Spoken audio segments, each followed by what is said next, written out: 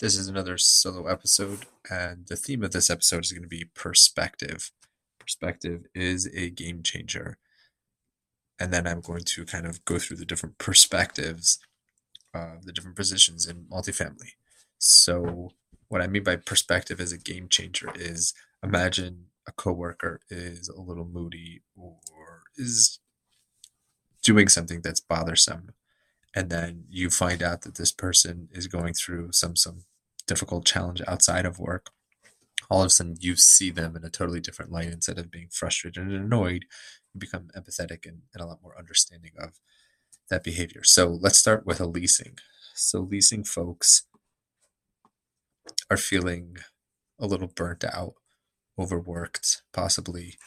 They're dealing with a lot of packages, on-site issues, residents not always happy. They're trying to lease. They might be dealing with some occupancy issues. So in some markets where rents were pushed really hard and renewals were pushed hard and leasing slowed down, and now there's a lot of pressure to kind of get that occupancy back up. And then they also, everybody like everybody, have some sort of challenge outside of work. They're not feeling fantastic about themselves. Then they feel that they don't get praised or appreciated for the hard work that they're doing, and then they get the attention when something went wrong. They messed up on a lease or on a move in, something went wrong, and they're only getting the negative feedback. So make sure that you are praising them, making sure that you're catching them doing the right thing, building them or confidence that you believe in them, and supporting them. Leasing is the lifeblood of a property. You need that. Then you have your assistant managers. Assistant managers are dealing with collections and renewals, and resident issues, I guess.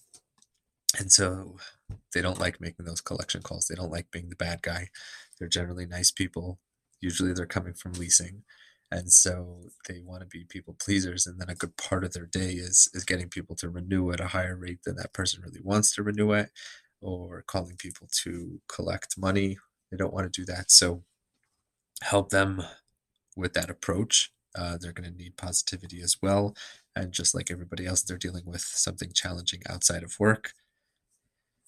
And so they need that support, and they also want to see how they can enhance their career or the trajectory of it. So bring them in to teach them more about the business, and preparing them to become a property manager will be greatly appreciated. Property managers are dealing with a lot of pressure and a lot of stress. They're short short staffed, a lot of budget crunches. They just had budget season, and it's no fun for anybody. But prices are up, expenses are up, and they're feeling that, and it all comes to them. And they want their properties to perform well in 2023. And there's going to be a fair amount of challenges with expenses, managing their budgets, short staff, maintaining their occupancy, trying to keep their revenue up and growing their revenue when rent growth is not going to be what it has been. So there's some stress and pressure there as well. And regional managers, your boss, you're thinking about how do you advance your career to become a VP or a director. And you want to understand how all these stresses that are happening for property managers, assistant managers, and leasing, and above you, they want to see you be proactive, not just reactive.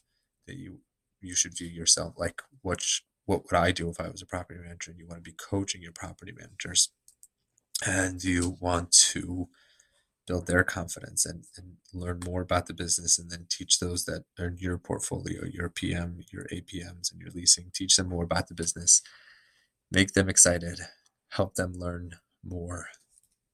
And all culture is really drives that. So spending time with them, talking to them, visiting the properties will help all of that.